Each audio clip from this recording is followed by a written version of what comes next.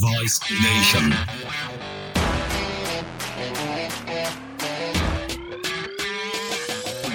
Greetings and salutations, Device Nation. You're home for the greatest show on earth, and we know that show is Medical Device Sales, with ideas, stories, and interviews to help take you from good to great. I hope you're having a great day. Hope you had a great week. I know I did. This is Kevin Brown, your voice of right in times of right. Yes, I actually said that the other day. I've been in Mobile, Alabama for 30 days, and it's already starting, stretching out that eye. Resistance is futile. You will be assimilated. Speaking of assimilation, there's a lot of food to assimilate this time of year, especially if you're following your National Today calendar. On the 8th, we're looking at National Brownie Day, followed closely by the 9th on National Pastry Day. Wash it all down on the 10th with National Lager Day. And then coming on the 12th, it starts all over again. Gingerbread House Day, followed by National Ice Cream Day. Now, that's an important day because that's National Salesperson's Day, which I'm sure all of your accounts will be celebrating. Small gifts under $50 are appreciated, as are any food items. You might even want to ask for a horse because it's National Horse Day. And then it starts all over on the 14th, National Bouillabaisse Day. A lot of food on the table, in the ORs these days. I've learned if you're going to keep it under control, don't eat 99% of what you deliver, and don't eat what's sitting in there between cases, or they'll need a forklift to get you out of the hospital January 1st. Well, I can tell you one amazing thing we have on our table today is an interview with the iconic Dr. Claudia Thomas. She has the distinction of being the first African-American female orthopedic surgeon here in the United States. There's an amazing book out there about her life called God Save Life. It's available on Amazon. The link is in the show notes. I've already gotten a copy and checked it out. Just an incredible, awe-inspiring story, and we all have the privilege of getting to sit down and hear part of it today. So welcome to the show, Dr. Claudia Thomas. Well, thank you for inviting me. Dr. Thomas, you have just an incredible legacy in the orthopedic surgery space, and I can't wait to ask you questions about the 60s and Vassar College and Hurricane Hugo, and even your issues in the what you referred to as your final storm and your role as an author. But first, I want to go back to the High School of Music and Art in New York City. What put you on the path to medicine, and what was it like growing up? The path to medicine was one that I followed because I didn't follow a path. However much sense that makes to you, what I mean by that is I've had contact with a lot of young people. I've mentored a lot of young people, and I've interviewed young orthopedic surgeons coming into the field, and most of them give you some story about how when they sprained their ankle or broke their leg at 5 years old, they knew they wanted to be an orthopedic surgeon. And I say bullshit. I think that what you become and what you want to become is a conglomerate of experiences through life. And from those experiences, you take out the skills you have, the things you are good at, and the things that you love. If you can combine those two characteristics, you will find your career. And you won't be getting disappointments along the road. Oh, this isn't what I thought it was. Let me try law. Oh, this is not what I like. Let me try another specialty. Maybe I'll be a business person. Let me major in business, having no knowledge what that really means. But what I mean by that is that a lot of people drift looking for their specialty and their talent. My parents had no difficulty preparing my sister and I to be in any field we wanted to. And when I came home with that 99 on the math test in the fourth grade, my father said, "What happened to the other point?" That was a period of my time I will never forget. He figured that if I could get 99, I could get 100. And I've never seen my father so disappointed, because he usually had a big smile on his face. But, he was dedicated to his children having opportunities and doing their best. And my mother was dedicated as well. This is a combination of parenting that one does not see anymore. Now, this is a part of the past that I will honor. I'll wear a MAGA hat for that, if that's what it's referring to. Where parents were parents, and their first concern was their child, not the 100-inch television in the living room. So this taught me to get hundreds in math, and of course, this skill got me through college and medical school and orthopedic surgery. My mother was my first teacher. And way before my feet could touch the ground, when I was sitting in the kitchen chair, she taught us mathematics, the alphabet, reading, and writing. This was all before kindergarten. She gave Catherine, my sister, and I a head start. So the collaboration between my parents as to what their children would do was that anything their hearts desired, and that they could do well. So my sister has a law degree, and I have a medical degree. I was an artist since I was a little child. I like to draw. I like to paint. And New York City has what are called specialized schools, Boys High, Bronx High School of Science, Stuyvesant. These are public schools that have no tuition, but they're on the category of a private school. And academic excellence is required in addition to your musical or your artistic skills. So I applied to the High School of Music and Art. My hundreds in maths looked very good, on my applications. And I got in, and I focused on art. Some of my best paintings were done in high school, as a matter of fact. But I was smart enough to know that I wasn't going to go the true liberal arts route and try to be an artist or something like that, because I didn't want to starve. I was fortunate enough to live in a city that had a Regent scholarship program, which gave you significant financial support to any school in New York State that you chose and got into. So I attended Vassar College, which I didn't know a darn thing about, but my mother, while working for Head Start, she actually did become a Head Start worker when the kids finally got off to high school, my sister and I, and she got into the job market. And that really suited her talents. And while working at Head Start, she met a woman who was a trustee at Vassar. The woman questioned my mom, Daisy, about her family and her children, and learned that she had a daughter applying to college, me, and recommended Vassar College, and said Vassar College would be so lucky to get Claudia. Now, if that is an encouragement, so I applied, and I was accepted as a math major because I was still enjoying math and still getting perfect scores. Well, that lasted until probably my sophomore year, but I wouldn't let math go. I continued until the end of my junior year and said, that's it. Differential equations and real analysis just weren't hitting on it for me. Geometry was fun. It was problem solving. And solid geometry was art. It was three-dimensional. My mother had taught me how to sew when I was 7.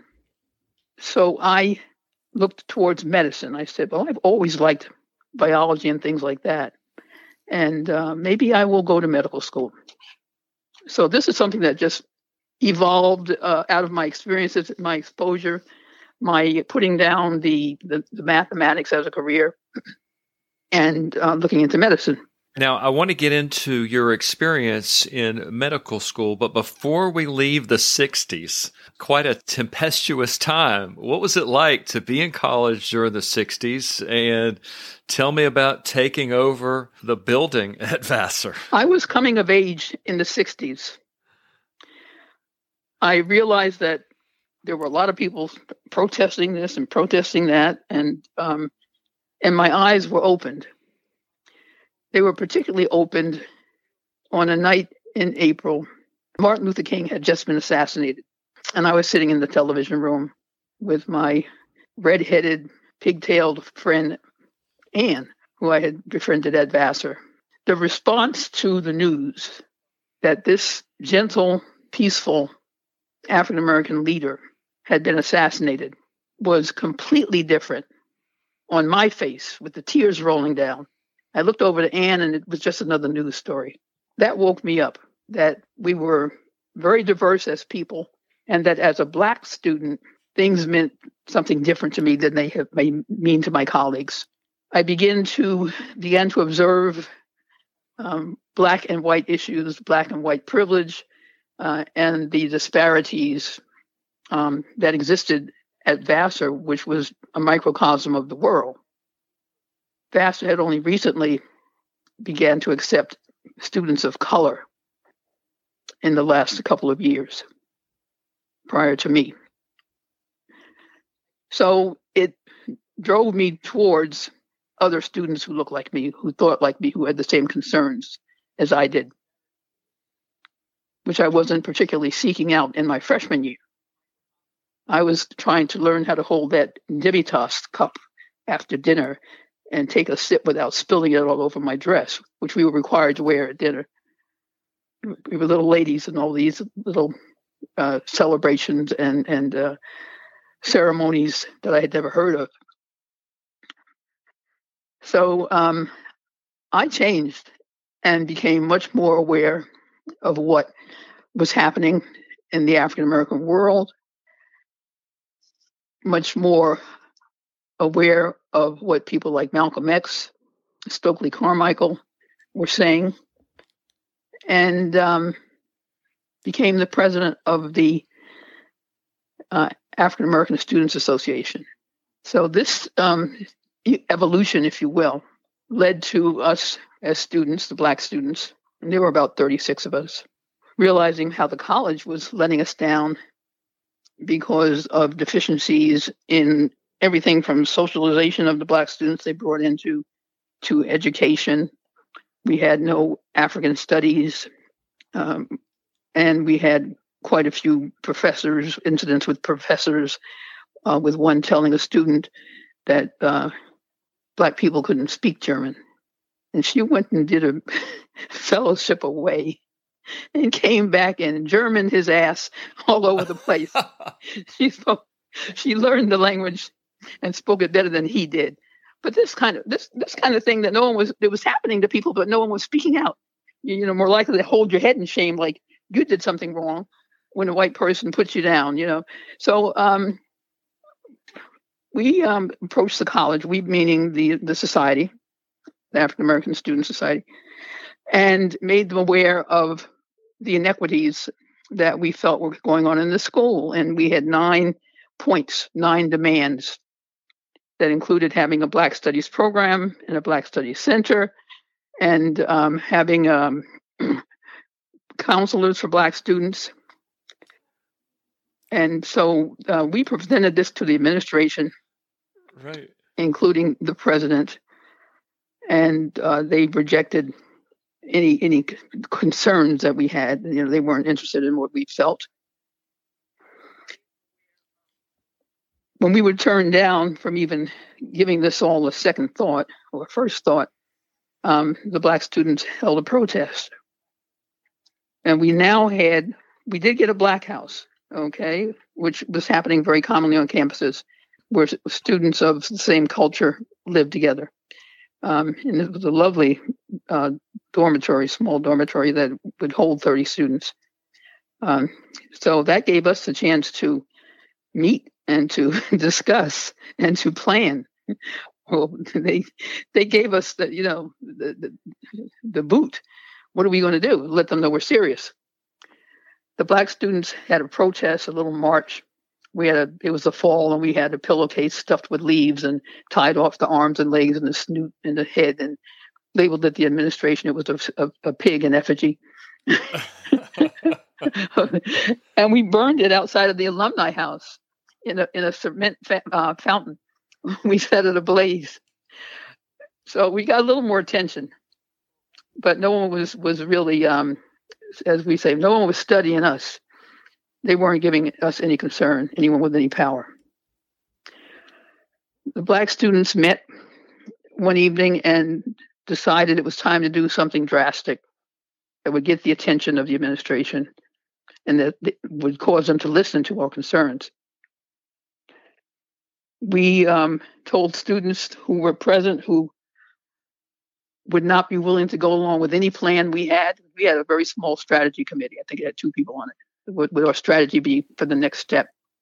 If there was anyone in the room who would not be able to go along with any plan we came up with, please leave. We wanted no leaks. We wanted no adverse notice of our activities to go out. And we were to return at midnight. Those of us who didn't live in the dorm, some didn't. We were to meet at the Black House at midnight. Midnight approached, and there was lumber, and there were hoses, and there was rope, and there was the strategy committee who had enlisted the help of some of the brothers, the Black men who lived in Poughkeepsie, who were friends of ours. We marched in 2 lines toward the main administration building at 3:00 in the morning. Pitch black, and the campus had very few lights. And depending upon which supplies we had, we secured all the doors in the main atrium of the administration building. This was, a long time ago, and there was no cell phone. There was not even a phone in the president's house. Not an outdoor. Any outside lines had to go through the switchboard. That was the heart of the campus. So we told the switchboard operator we were occupying the building, and if she wanted to, she could stay and show us how to use the device, which she did. It took me years to learn. We had one student there, Maybelle Taylor. I suppose I shouldn't be using her name, putting her name out there, but she hasn't changed, and neither have I. She learned that in 20 minutes. Right. Had control of the switchboard, and we let the operator go in the elevator and then locked it back down on our floor. We had secured the main building of Vassar College. After 4 days of occupation, with the trustees physically called in to the building, it was announced that the college would give us our demands. There would be amnesty for all the students who had been. We didn't know when we went in that building. We didn't know if we were going to stay in school, if we would be expelled. And this is risking everything. Very few people know what it's like to risk everything for a cause you believe in. The sheriff of Poughkeepsie was running for re-election, and to make himself look good among his constituents, I guess they were carrying plenty of Confederate flags, had decided to come on the campus and quote, because remember, we had the switchboard, we could hear every conversation, "Get the niggers out." So while he was going to get the niggers out by, any means necessary, he was ready to shoot us up. Someone contacted Nelson Rockefeller and told him what was going on. And he told that sheriff, "Don't you set foot on that campus." So this was my first experience with standing up for something I believed in, taking risk, and it changed me. It was effective. The school celebrated the 50th anniversary of the takeover last year. Celebrated, do you hear me? Because they got a permanent Black Studies program. It wasn't even a division. It had no longevity in the contract that we have with it, and that was one of our issues. They could, say, okay, enough.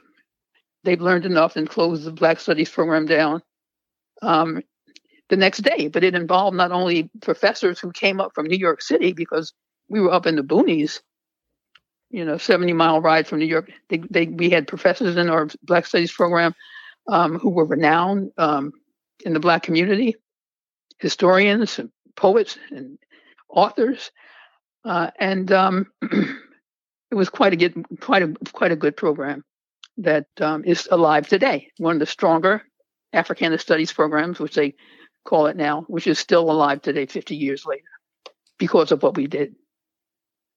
So now it's a feather in the college's hat for us to have that. I had a wonderful African American nurse that I worked with, and we used to eat lunch together all the time, and I used to love listening to him talk about that era of.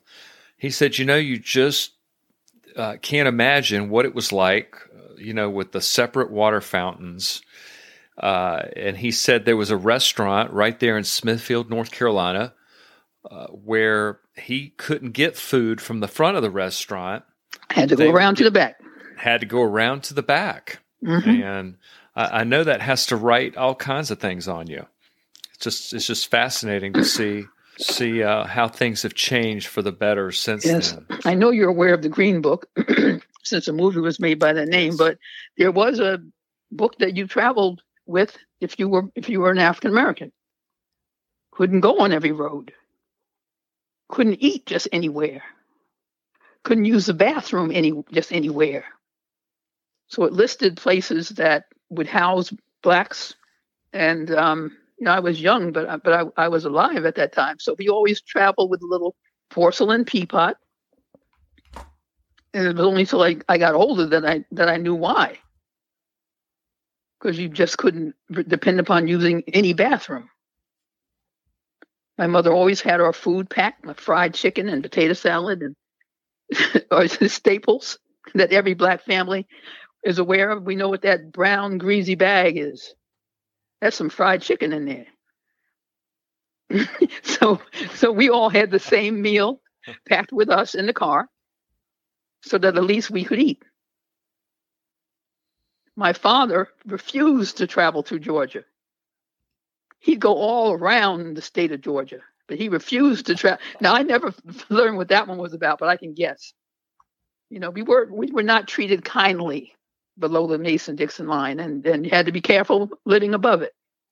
But this was an opportunity to try to remedy some things. And when the door closed in your face, you found other ways to accomplish these things. So you get out of Vassar, and what was the moment you said, okay, let's go the medical route? At the end of my junior year, I said, well, this is a joke. I'm not. This is not what I thought math was. I'm not enjoying it. I don't know what I'm going to do with it because I have little to no patience with children. So teaching was out of the question. And my other perception of math was that you sit around all day pontificating formulas and right. just wasn't my thing either. And again, that was when I was saying, well, I've got to have a major. And since we had legalized Black studies, if you will, with the takeover, I majored in Black studies. In my senior year, I crammed in mammalian physiology, chemistry 1, chemistry 2, biochemistry 1. In my senior year, these were all the prerequisites for medicine. We didn't have a pre-med major. And I had the German. You had to have one of these strange languages. I had taken German. And I decided to apply. I really didn't think I was going to get in on time and that I'd have to do another year of academics to be qualified. But at a National Medical Association meeting, a dentist, a white dentist, spoke with me and knew that I was trying to go to medical school, and he told me how to apply. He gave me a list of medical schools to apply to, told me about the MCAT, Medical College Admission Test, which I had already passed the deadline of application for, but told me how to get permission to take it late. And I was admitted to the Johns Hopkins Medical School, which I had never heard of. So, I just, medicine had not been in my radar.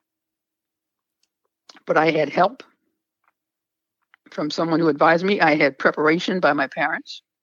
And thank God I was one to listen to my parents. I got accepted to Johns Hopkins. And when it came time to rotate on the different specialties, that is, as a student, you go and you watch this and you watch that, and you listen to this and you listen to that. And I was being turned off by everything. I was in medical school, and internal medicine seems so boring that you stand outside and you discuss a person's lab values, and you a group of too many people to fit into the room, but you squeeze in there to see this toe that was on its way to amputation, or the diabetic out of control, and it's internal medicine. So you had to know what were their numbers, what was the serum glucose. And this just didn't turn me on at all. Not to mention that they used medical students to run lab values. There was not a phlebotomist, so you had to know how to become familiar with the machines that would spin your blood down and tell you what your blood count was, and your chemistries, and look at a person's urine under the microscope and count the white cells, things that a lab does now. So it was laborious and boring. Then I came upon the surgeons, and I just knew surgery would be much more exciting because there was my art, my ability to cut.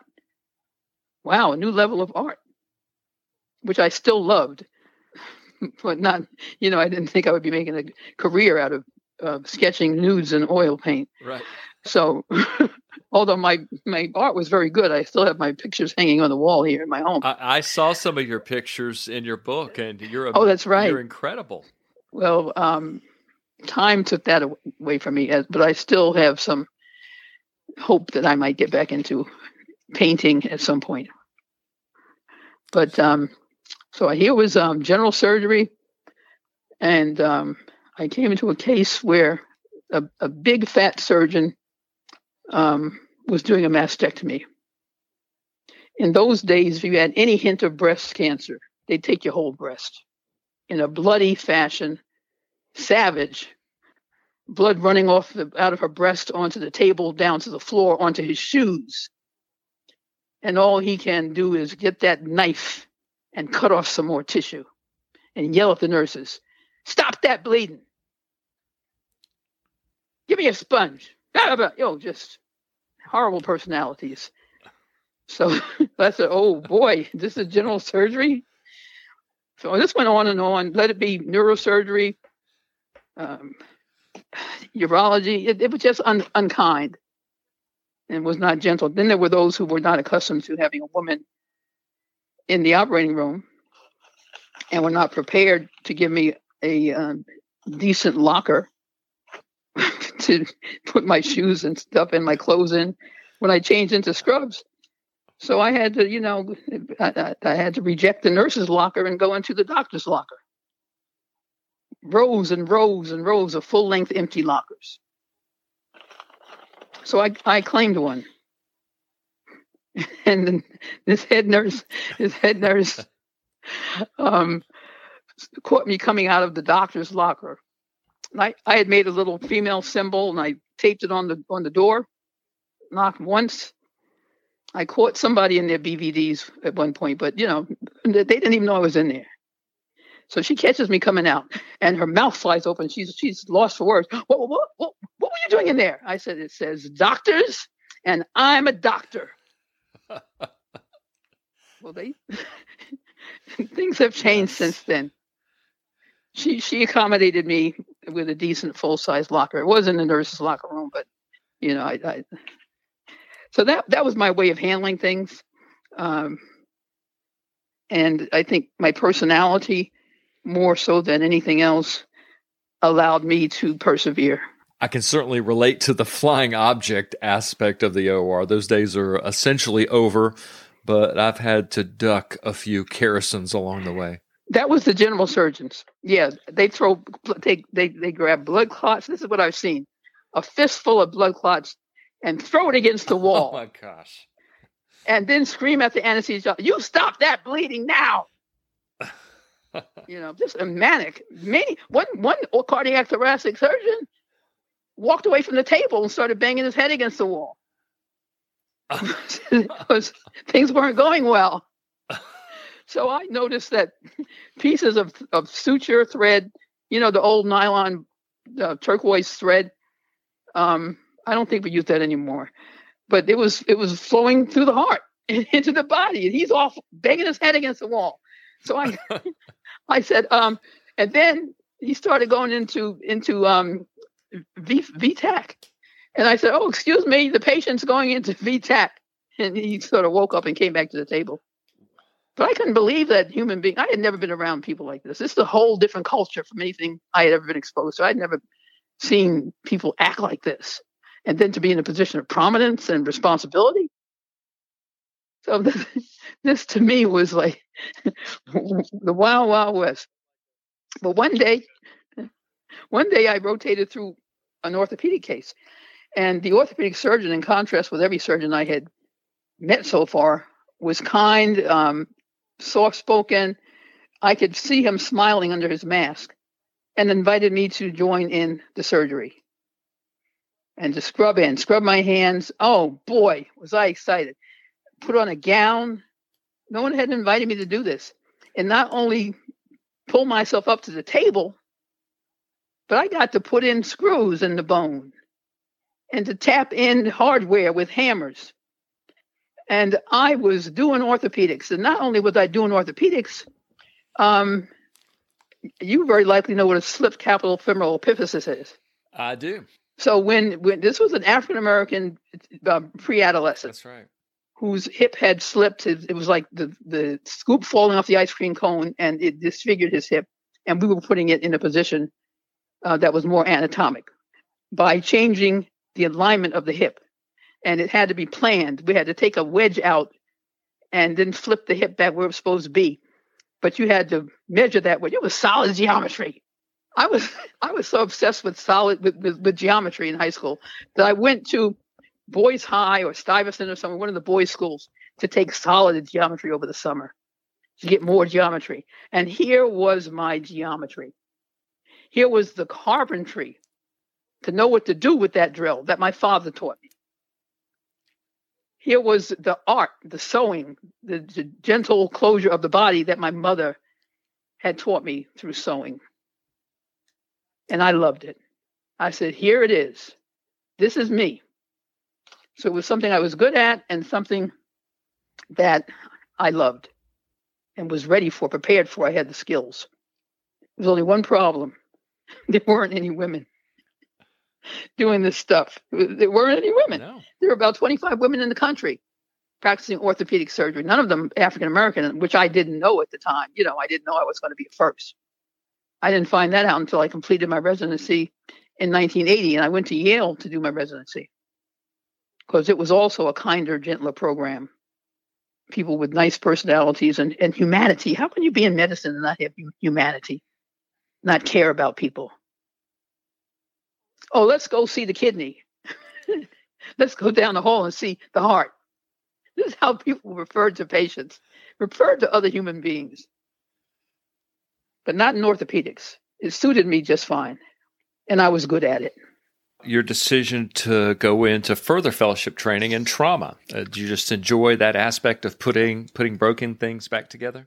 Yes, and doing it perfectly. In fact, as an intern, the lowest person on the totem pole in my residency training at Yale, I was so excited to see things that I hadn't seen before. Well, I may have seen them at Hopkins, a glimpse of them, but what they call both bones of the forearm fractured. This is a pediatric fracture that children get where they fall down on an outstretched arm and both bones in your forearm break, and they break in a certain pattern that they have to be reduced. And I hadn't seen this, but I knew about it. So the Yale Orthopedic Library happened to be next to the ER in New Haven at Yale. And I would go down there and read the book and see what the book says that you do with this.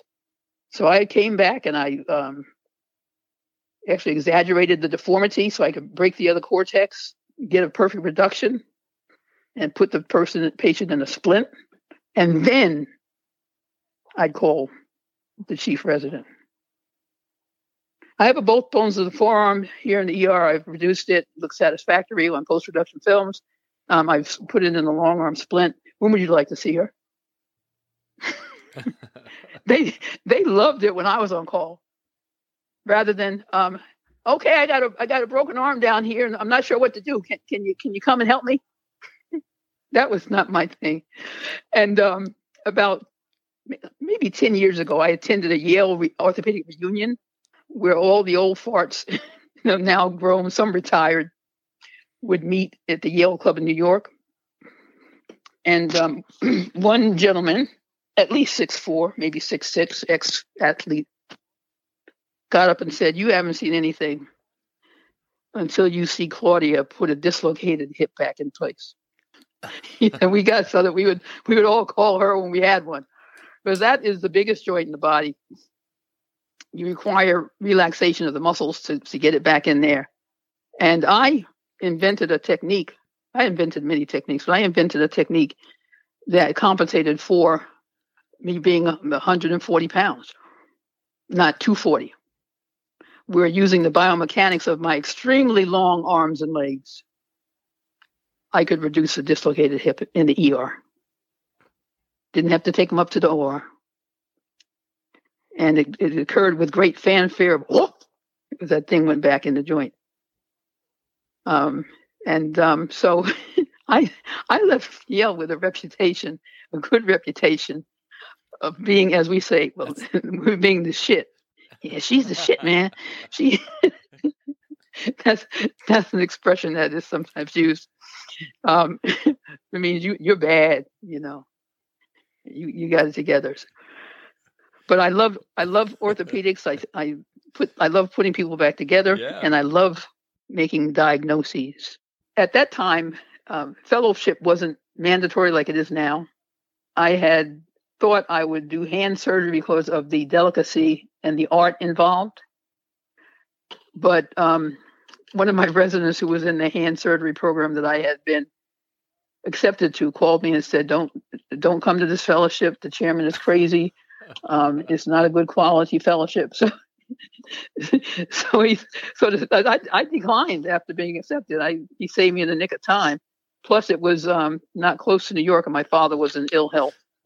So I made a last minute change to go back to the Baltimore area and do shock trauma, which is, again, like you said, I love putting the bones back together. And I love, the whole hands-on aspect of trauma. Yeah. And that's why I did my shock trauma fellowship at the University of Maryland. It was right after my residency, and the end of my residency was when Dr. Epps, who was chairman at Howard University Orthopedic Center or Orthopedic Residency at that time, told me I was the first Black woman to ever do this. And I said, well, I sure as hell won't be the last. You worked as an assistant professor there at the faculty of Johns Hopkins, but then there came the point where you opened up a private practice on the island of St. Thomas. So how did we get from here to there? St. Thomas was a favorite place for Black people to vacation. And my mother and her sister, my aunt, had fallen in love with St. Thomas. And I don't know if I had been at all at that point because I was too busy going to school. You don't get a big break in your work as a surgeon or as a doctor to go anywhere. So traveling is not a big opportunity. But they decided to build a home. They had purchased a lot. And I went down with my sister and my aunt to find a builder in St. Thomas. And I guess it was like Waiting to Exhale. Is that the movie where with Angela Bassett? Yes. That she met this young Jamaican? Right. Okay. I think that was the one. Well, he wasn't young, but he was a real estate developer. Fell very much in love with me, or at least he acted like it. He lived in St. Thomas and harassed me until I would consider marriage. He was calling me constantly and blah, blah, blah. And my sister said, well, next time he calls you, just, I want you in my life. I need you. I said, my sister said, next time he calls you, ask him if he's proposing. Because I was getting sort of weary of these calls. So Kathy told me what to do. I asked the question and he said, yes, I want to marry you. And that's not what I expected. But I gave it some thought. I had never had marriage high on my list of priorities. And in a field like orthopedics, you just don't have time. Men were not very much evolved at that time. And having a husband was not the advantage for me as having a wife was for a man. She didn't have to work, so she could, she could have the babies and take care of them and have his dinner ready and do all the cleaning. He had a slave at home.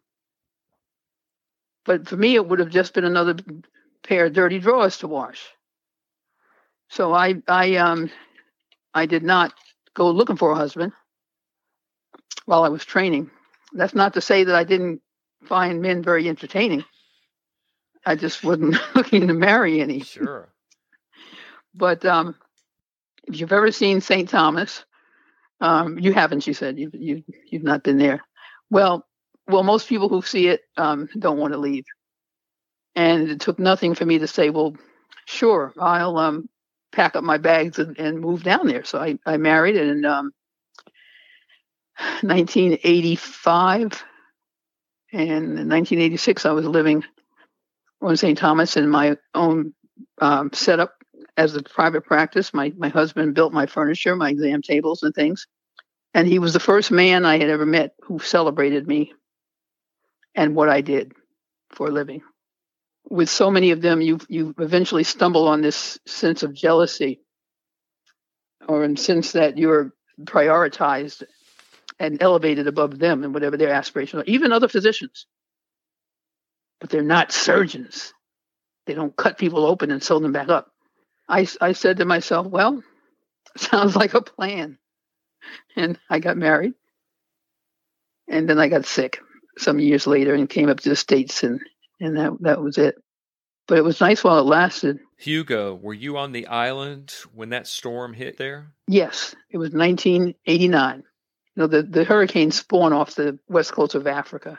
And I guess most people know this now, especially those of us living in Florida, because anytime there's a tropical wave and then it becomes a tropical depression and a tropical storm and then a hurricane, you watch and you keep track. Well, we were keeping track. And St. Thomas hadn't had a hurricane in 50 years. All the old folks, the old men, who were in their 70s or 80s had been on St. Thomas. Said, she gone turn to the north. They all turn to the north. So I'm waiting for her to become, whatever she's going to become, a tropical depression or a tropical storm, and turn to the north. Except it didn't. Headed due west. And people began boarding up and preparing the day before the hurricane struck. So this was my chance to find out how good a real estate developer my husband was. How was he a builder? Like, a good builder? In the middle of the night, we heard people's houses being ripped apart. Most of the houses on St. Thomas or in the West Indies have galvanized steel roofs because the grooves direct the rainwater down into your cistern. Most people have a concrete chamber that can hold 35,000 gallons of water, and that's the water you live off of. And I wish that every house on this planet could be dependent upon rainwater so they wouldn't waste it. Wouldn't let it run while they're brushing their teeth. You just turn it on and you let it run, running down the sink, and you're not even using it.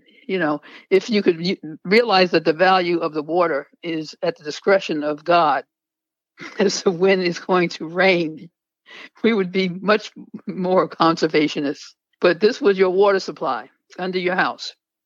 With a tropical climate, that can work. But during the night, in the darkness, I heard people's roofs, their galvanized steel being ripped off and going.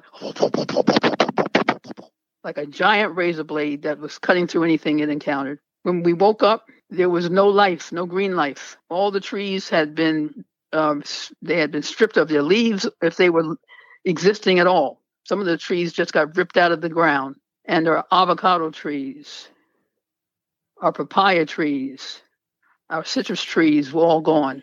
The storm had taken them because they were heavy with fruit. We never saw them again. We looked down the hill. We lived on top of a high hill on the west side of the island and looked through people's homes because the roof was gone. The sliding glass doors were gone. And we wondered what had happened to the people inside. So we got in the truck at first light with the chainsaw so we could cut our way through the road and saw the carnage, but not a person had been killed. That's when I learned the meaning of God Spare Life, which I named my autobiography. That, or some variant, is an expression throughout the Virgin Islands, the West Indies. And people, when you come and go and they greet you, you come into the island, they say, see you, or you're leaving, see you next time, God spare life.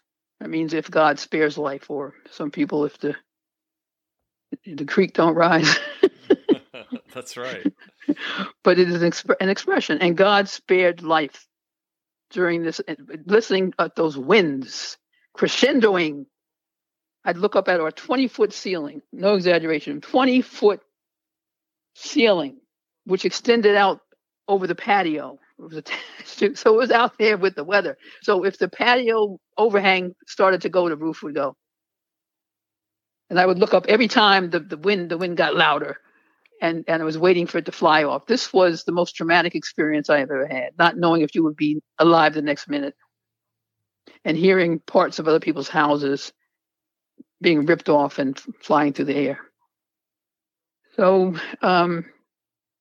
property may have been disemboweled, if you will, with its roofs and its glass doors and furniture gone. Everything my husband had built was intact. And he hadn't had a chance to board it up. He boarded up a couple of houses, but he had a number of houses he had built on the island. Everything was intact, not a broken window, not a roof gone. So he was a hell of a builder. And in spite of all the carnage, people were alive. Some spent the night in the bathtub with a mattress over their head. But after this traumatic experience, and being in the medical field, that stress has a lot to do with disease. I became very sick. I went into kidney failure. And that caused me to leave the island. I had a nephrologist because I had had some abnormalities. So I had one up at the University of Maryland. And when I sent him my labs, he said, you're either going to have to go on dialysis or get a transplant to survive. That's when I left St. Thomas and went back up to the mainland. It was 1989. And I believe it was your sister that kind of came to the rescue there, wasn't it? Yes, it was. When Catherine heard that I was in kidney failure, she told me, well, there's a woman at our church who's had a kidney transplant. It was from a cadaver, and I don't think they do as well as living donors. I mean, she had done research that I hadn't. Catherine said, I have 2 kidneys, you can have one of mine.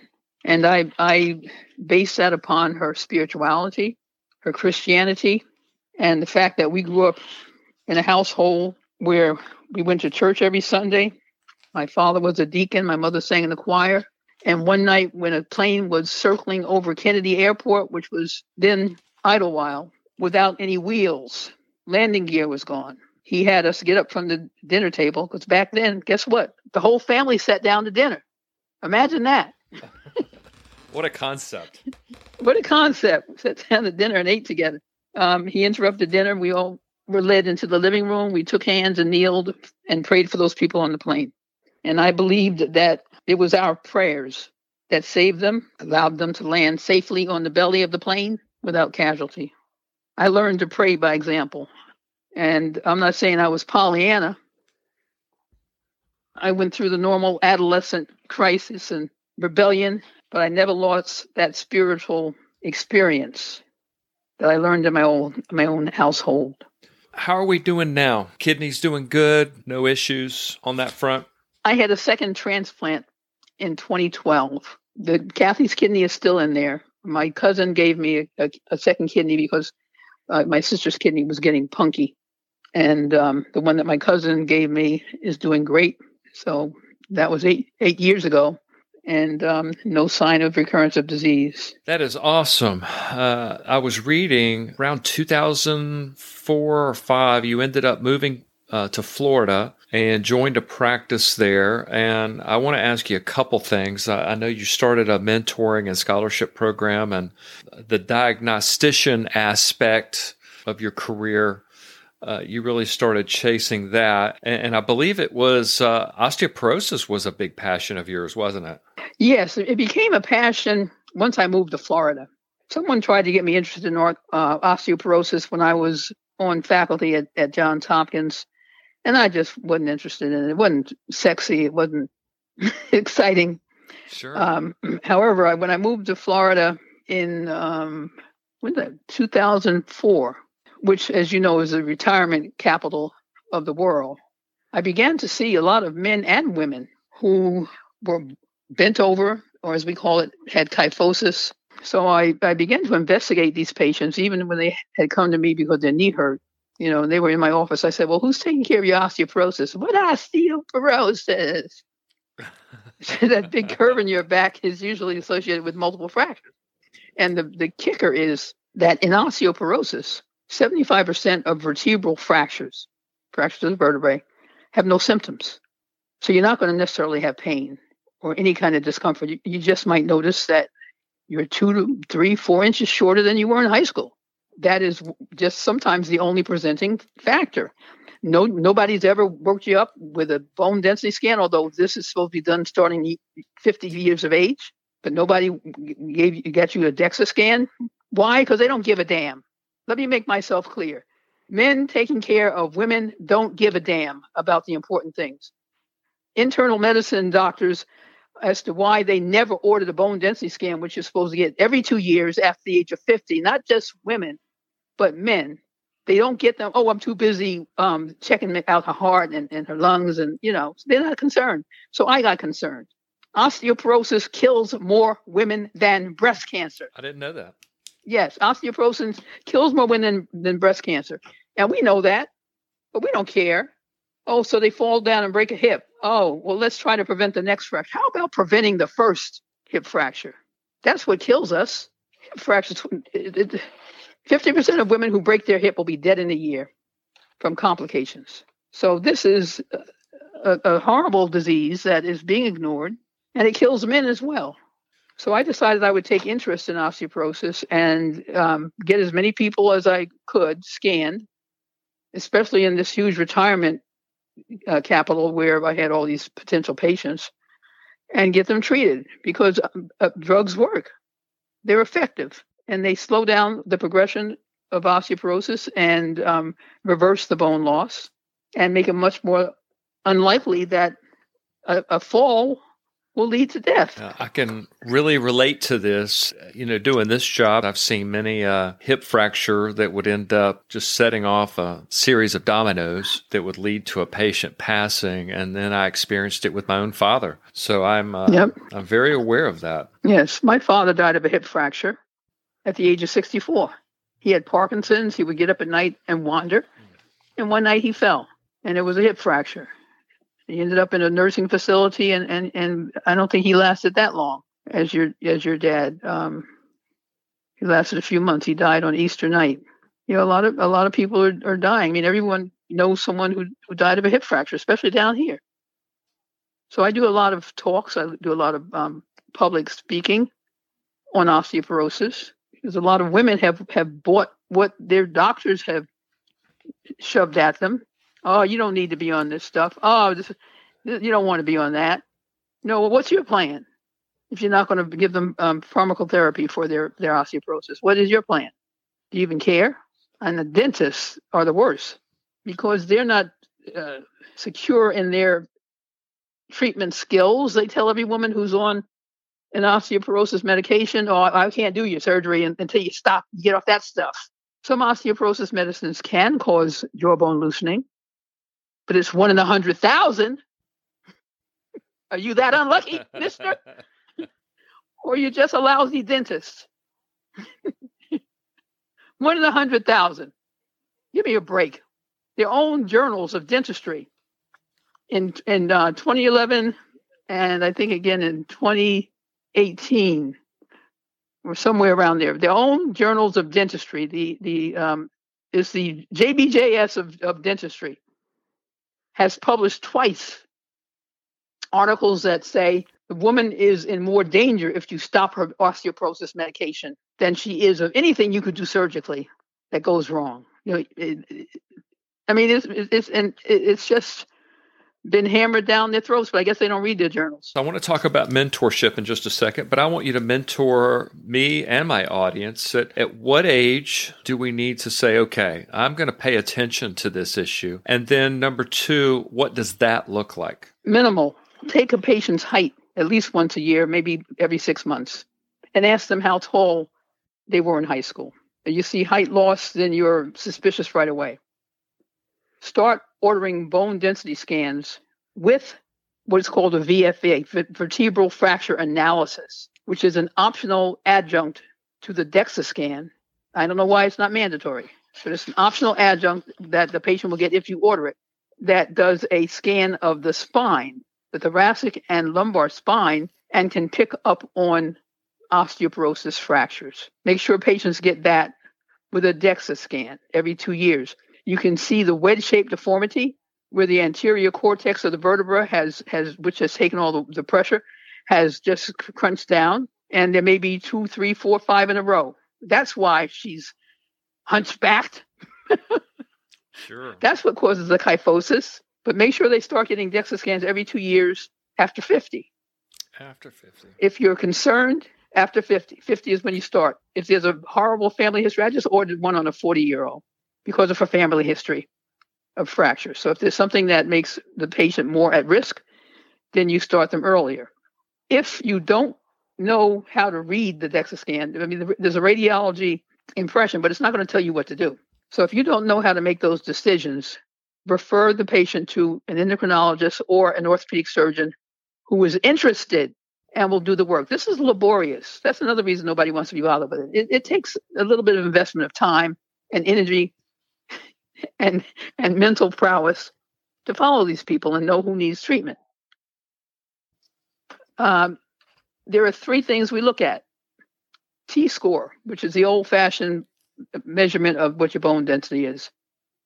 If your T-score is minus 2.5 or lower, you have osteoporosis. Now, that's a standard deviation. I don't know why they made it so complex. It makes it difficult to explain to patients. But minus 1 is norm. You can go down to minus 1 bone density because we all start losing bone around the age of 35. So minus 1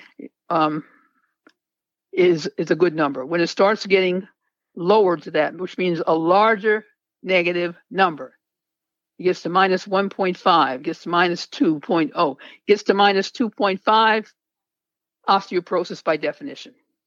But some people with T-scores in the normal or low bone mass, which used to be called osteopenia, a term that's very confusing that I hate. A low bone mass, but not yet osteoporotic, not yet at minus 2.5, sometimes need to be treated because that's not the only factor that we should be looking at. Number 2, FRAX score, F-R-A-X. This is the risk of breaking a bone within the next 10 years. It's calculated based on a number of factors. Has a parent broken a hip? Have you ever smoked? Have you been diagnosed with rheumatoid arthritis? Do you have thyroid disease? A number of different situations that predispose you to osteoporosis in your history and your T-score, and these things combined. Have you ever broken a bone? The FRAX score takes these factors and calculates your risk of breaking your hip in the next 10 years and the risk of breaking another bone in the next 10 years, like your shoulder, your wrist, and that needs to be looked at. And if that FRAX score is abnormal, it should be less than 3% risk of breaking your hip, less than 20% risk of breaking another bone in your body. And if it's not, the patient may be best treated with a drug, pharmacotherapy, even though the T-scores are normal. Number 3, you have to examine the spine. That's why I'm telling you to get a vertebral fracture analysis. If there has been a vertebral fracture, then the T-scores could be normal.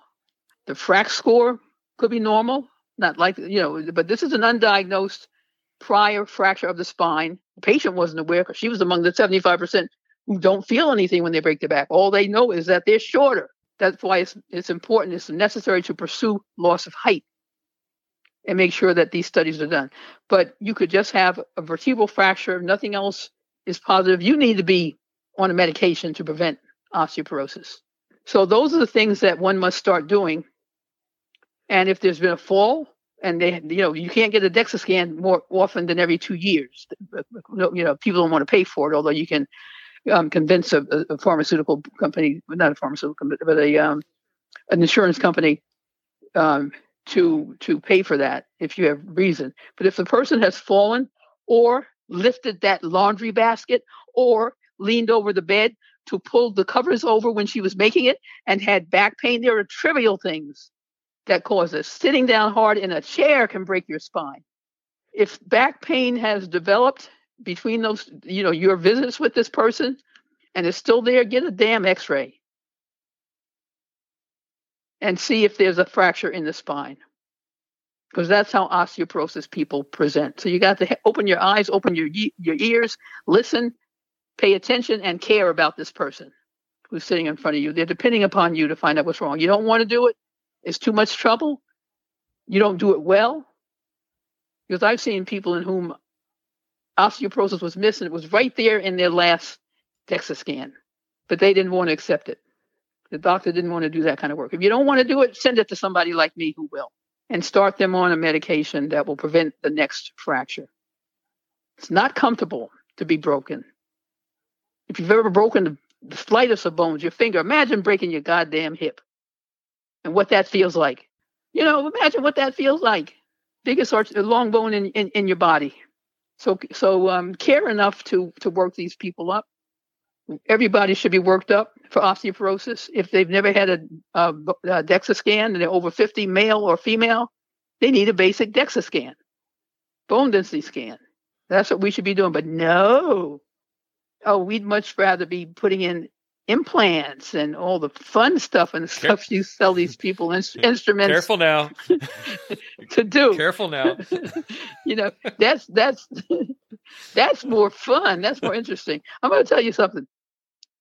My first hip replacement that I ever did was done when I was a resident, and I had a chisel, a studded chisel. There probably is a name for these things, and a mallet. And I would drive it down the femur to prepare a canal for the implant and the glue, and back it back out, and drive it down some more, and back it back out, and secretly sing, I've been working, We're secretly singing some work song to myself so I could, not be aware of the burning in my arm. And this is how primitive the instruments were. And then, how do you think we finished off the acetabulum so we could put some cement in there with an implant? Well, there was this thing that, what did it look like? It was a reamer, a circular, hemicircular or hemispheric reamer on one end, and the other was a tool. It was like a wrench. It was a the thing you would turn, and it was sort of L-shaped. I could draw it for you, but it's hard to describe.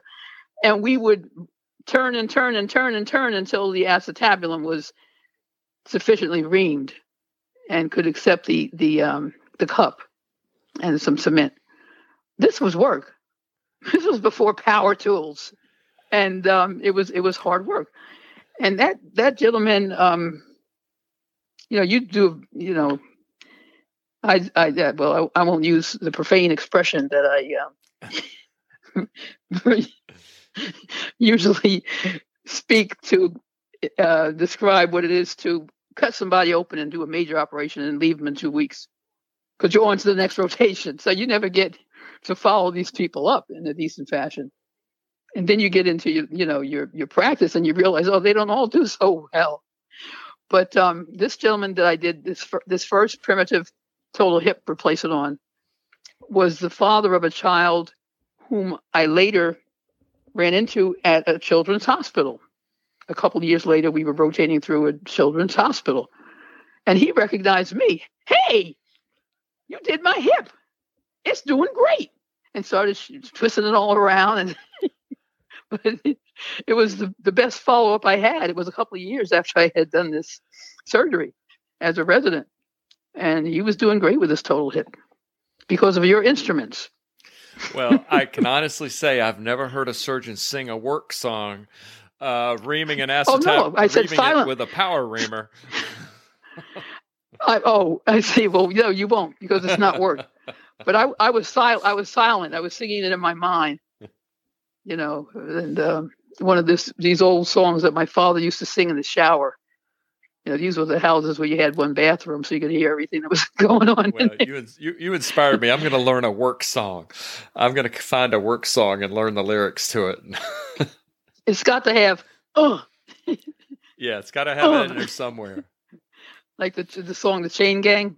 Yes. Yeah. I was thinking of a prison chain gang when you were originally singing that. So it's got to have that rhythm, Well, tell me about mentorship. I know that's a big passion of yours. It's a huge passion of mine. You've been all over this subject. Tell me about it. My mentoring started when I was in elementary school. And I remember there was some dumb kid who was in junior high. And I shouldn't call him dumb. That's being judgmental. But he was in junior high, and I was in elementary school, and I was mentoring him in math. And that's the earliest I remember tutoring or mentoring someone. But throughout the years, even though I'm not particularly fond of young children, it's probably why God never gave me any babies. These kids would find me and start hanging around me, and we'd do something that was fun, and it was work, and it was learning. We go down to the basement, and I'd show them something geometry, and have them figure it out. So it started informally, but my mother was always mentoring neighborhood children as well. She had a charm school in the basement. The basement was a very important part of Black life in the suburbs, so-called suburbs. I grew up in Queens, because that's where you go to entertain and have extra space. So she had the charm club, and I started imitating her by having clubs for little kids, where I would teach them something. As I got older and went away to college, I met children from the Poughkeepsie neighborhood. I'd take them to class with me. I took them to New York. I took them to plays just for the exposure, just to let them see that there were a lot of things in the world that they might be able to do in their future. Because if you, as Dr. Jocelyn Elder said, you can't be what you can't see. That's right. So this went on throughout school. And when I became a person in private practice with a total of 6 of us as African Americans, the opportunity came through the Gladden Society, which is the African American Society for Black orthopedic surgeons. The opportunity came for us to try to open up the pipeline. The invitation went out to Gladden Society members. Number one, we were losing our young people, primarily our young Black males. They were dropping out of education, and by the time they got to middle school, they were disenfranchised. So we were challenged to try to set up programs where we could mentor these youngsters. And I said, well, my practice is perfect because it has people who look like them. This was in 2007, I believe, that our mentoring program started. And we approached a middle school in the neighborhood, which is primarily African American, and had some 40 sixth graders who started with us. And we met with them once a week and mentored them on something. Tell me, what are you doing these days? What's got your attention? I'm still working. Thank God for telemedicine. It's unfortunate that the virus had to bring it out as a practicing tool, but it's perfect for me. As you look in the rearview mirror of your life, what is the big takeaway? If you don't have a spiritual formula for success, you're not going to survive. And there's going to be no serenity. You won't be able to figure it out. And I don't want to downplay depression, but a spiritual boost will help to minimize many people's symptoms, many people's feelings. You know, I was out of work for a couple of years when my kidneys were removed. And I don't believe I mentioned that when I was supposed to have my kidney transplant from my sister, and I woke up, from that surgery, the doctor told me, we didn't take Catherine's kidneys. We did your biopsy first because the doctor had seen something strange in one of my kidneys. He said, you had cancer in both your kidneys. We had to take them both out. And you can't get a transplant now because we don't know if that cancer has spread. So we're going to have to wait at least a year and follow you and see what happens. And that was the sickest year of my life. But you know what I said? Even though I was just waking up from anesthesia and groggy, when he said, we found cancer and we removed your kidneys, I said, praise God. I had cancer. Nobody knew I had cancer. I was getting a transplant. I was in kidney failure. I had cancer. He found it and he took it out before it consumed me. I know that cancer is gone because he would have not been led by God to go in there and do a biopsy. You don't do a biopsy before you give somebody a kidney. He did an open biopsy and found the cancer. And because of the circumstances of all of that, I know that I am cured.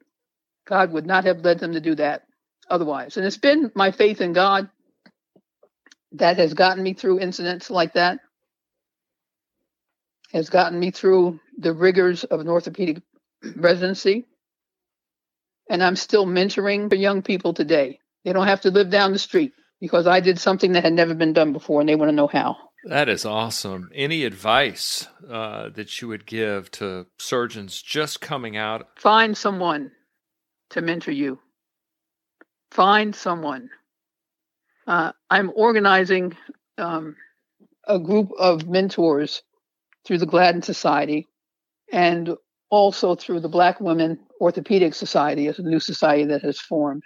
People, maybe not quite as old as I, but who have had the experience of orthopedics and orthopedic training and have gotten through successfully and are happy with what they're doing and of their right mind to set themselves up as mentors for those who are going through. Because, if you don't extend that hand down to those coming behind you, they're going to crash and burn in a pile at the bottom. They're not going to make the climb.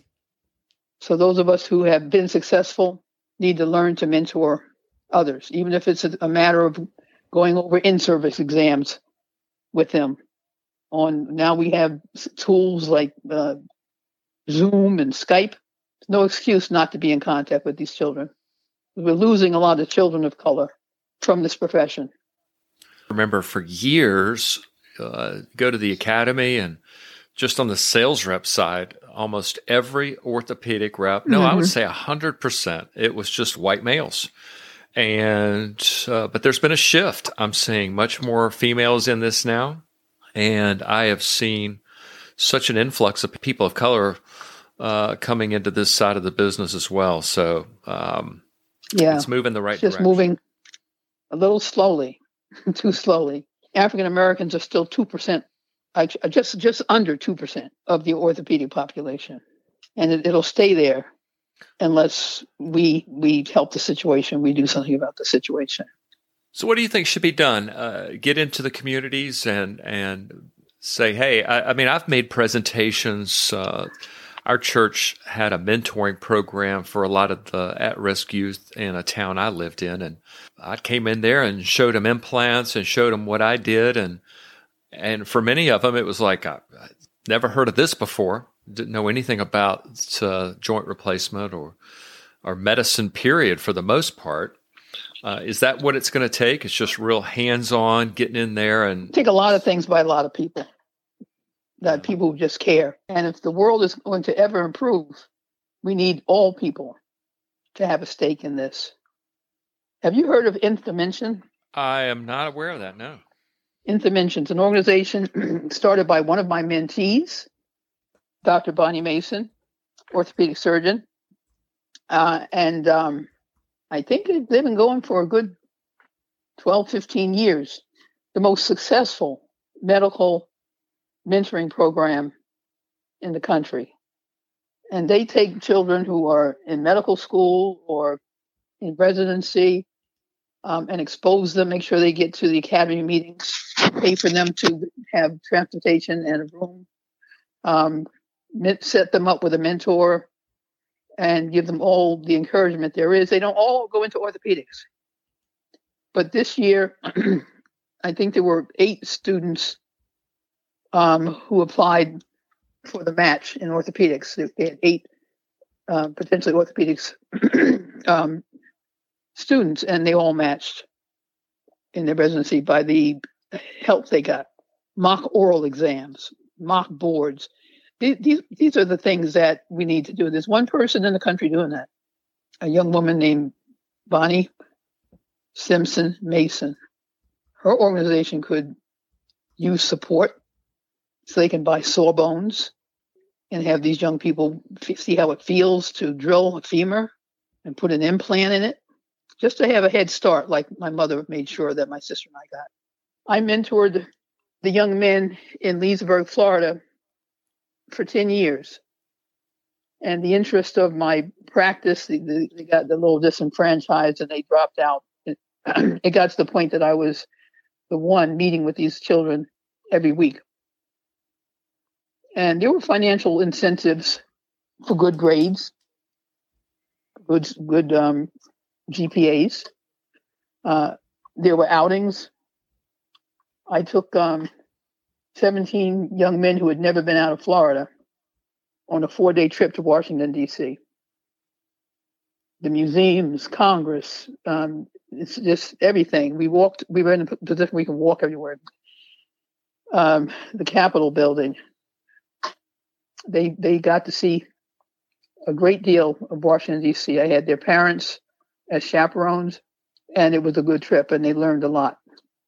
They learned that a world exists outside of Leesburg, Florida, which is a little Black community. Well, it's a city, but it has one of the highest Black populations in this vicinity. I'll never forget her. Her name was Savannah, and we were mentoring her. And my wife took her and some other girls to the beach, and she had never been out of West Greenville. And there is a certain landlocked aspect to their worldview, isn't it? Mm-hmm. Yeah. She never even considered that there was another world out there and that things could be different for her and it could be better. And here's how to make that happen. It was exciting and depressing at the same time. It was exciting that this was a real opportunity with her, but depressing that there's so many other Savannahs out there that really don't know anything outside of their neighborhood. Well, you have to start somewhere. Yeah. You have to start somewhere. We flew into Baltimore. When we got on the plane, these boys were in complete silence and complete awe. None of them had ever been on an airplane before. And by now they were ranging from 6th grade to 12th grade. We had been mentoring them for a while. When the plane went up in the air, you could hear, ooh, the flight attendants were smiling. They had never felt this before. And there was cloud cover. When we broke through cloud cover and the sun was there, just being in a plane and taking off was such an experience for them. A bus had been arranged to take us from Baltimore to D.C. by way of Blacks in Wax Museum. Now, I don't know if you've ever heard of that, but there are wax figures of many Black figures in the past, from Harriet Tubman to even a slave ship. What it was like to be on that slave ship. That was in Baltimore. So from there, we went into D.C., but just driving through the city was fascinating for them because you could look out your window and see long streets all lined up, going as far as you could see. We don't have that in Florida. We got little communities and little towns and subdivisions, but they looked and said, "Oh, I want to live here. Oh, I want to work in this city. I want to be down here in Washington, D.C."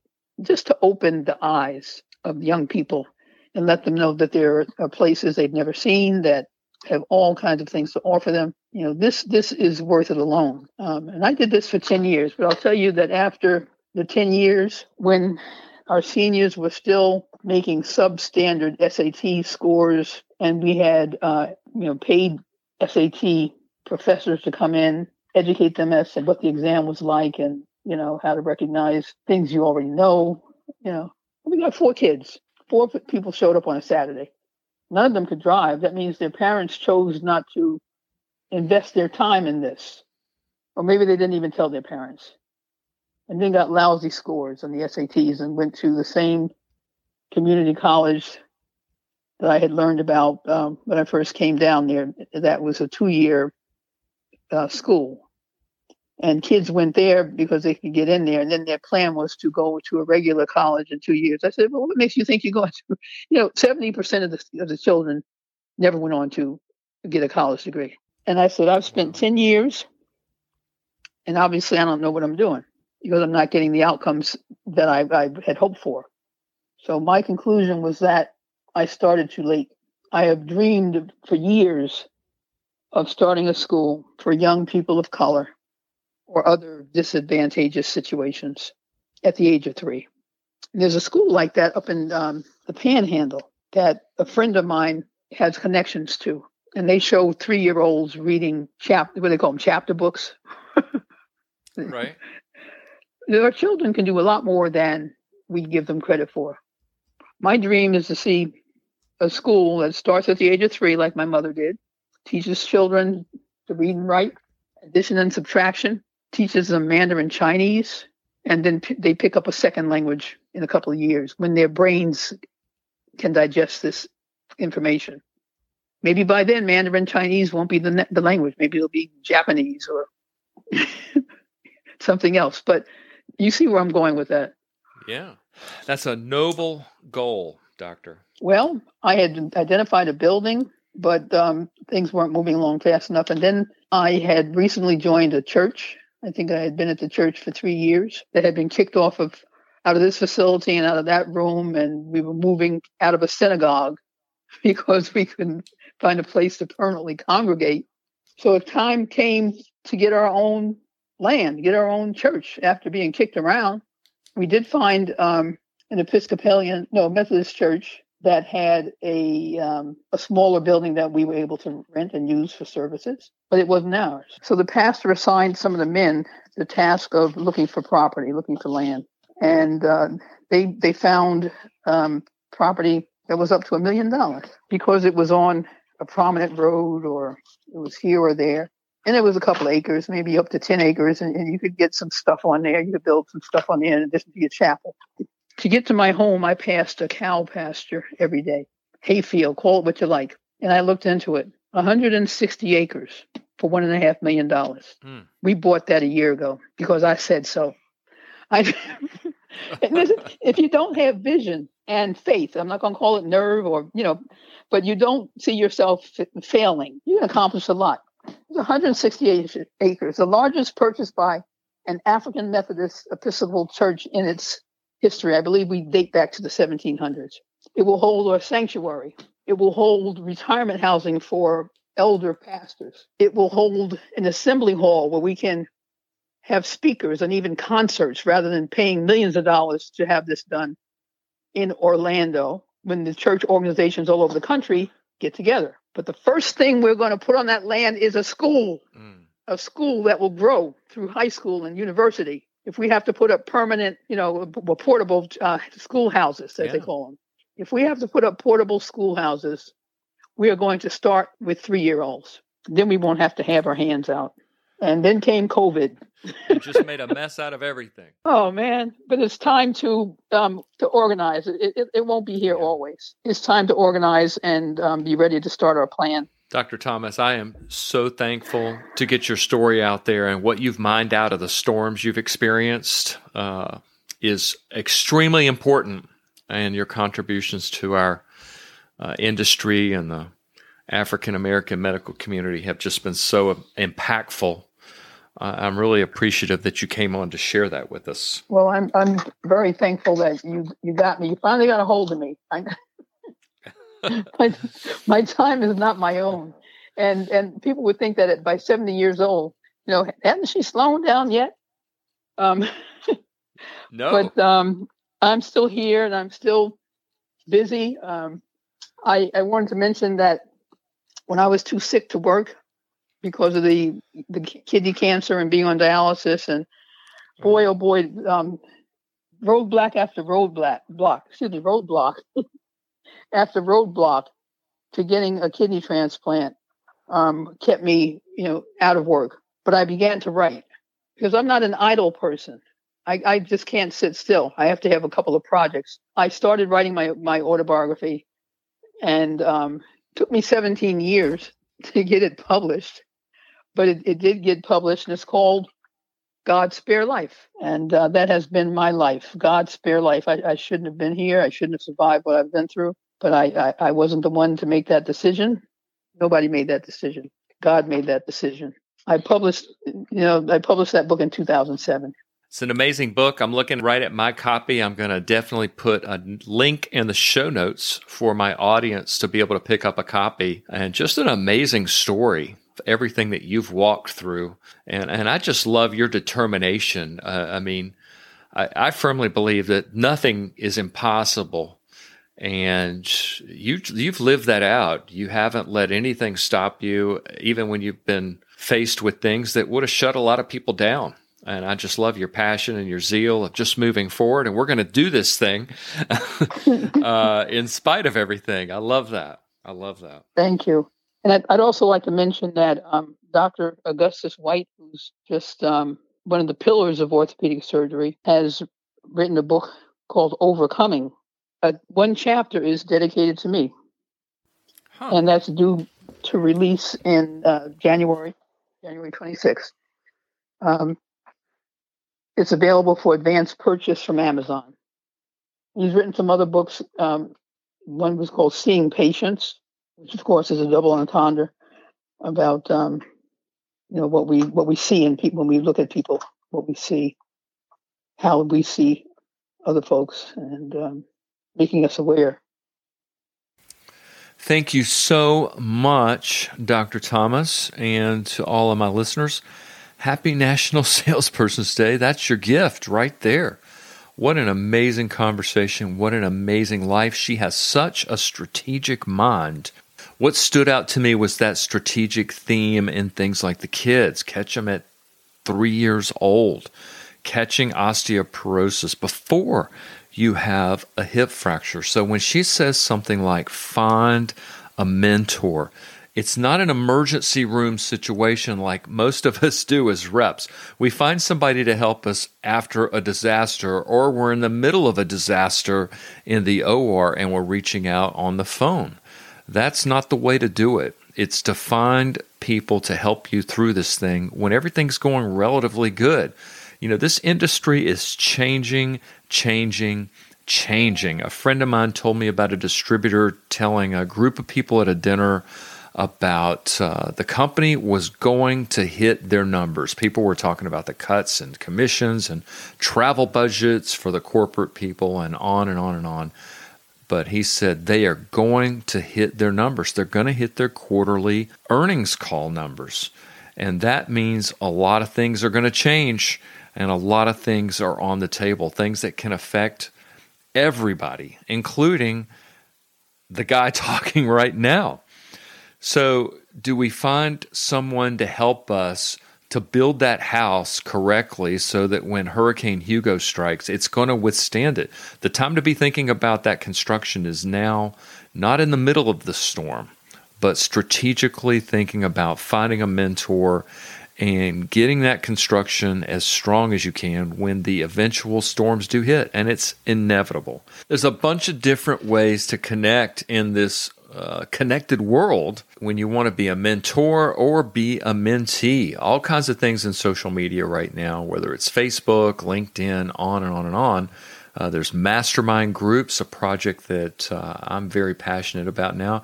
And there's Doc Plus Social, a wonderful website that Dr. Dasa has started. And I think it's going to be a great platform for the exchange of information that can help you listening to this show, whether you're a surgeon or a rep. It's going to give an opportunity for surgeons to connect with surgeons, reps to connect with reps, and then cross-pollination between all those things. Information that can help you so that if and when Hugo ever strikes, at least you got a chance of surviving some of this stuff because you've got other people helping you that maybe have been through this before and that can help you navigate. Or you've been through it before and you can do what Dr. Thomas spoke of paying that forward through other people that may be going through some of this stuff for the first time. So that's it. I hope to see you all on Doc Social. Go online, set up an account, and connect. Speak into other people's lives and allow other people to speak into your lives. Thank you again to Dr. Thomas for speaking into our lives. You know, you're really committed to this thing when you're going to take over an administration building, potentially lose your place in college. I mean, that is commitment. Don't get any ideas.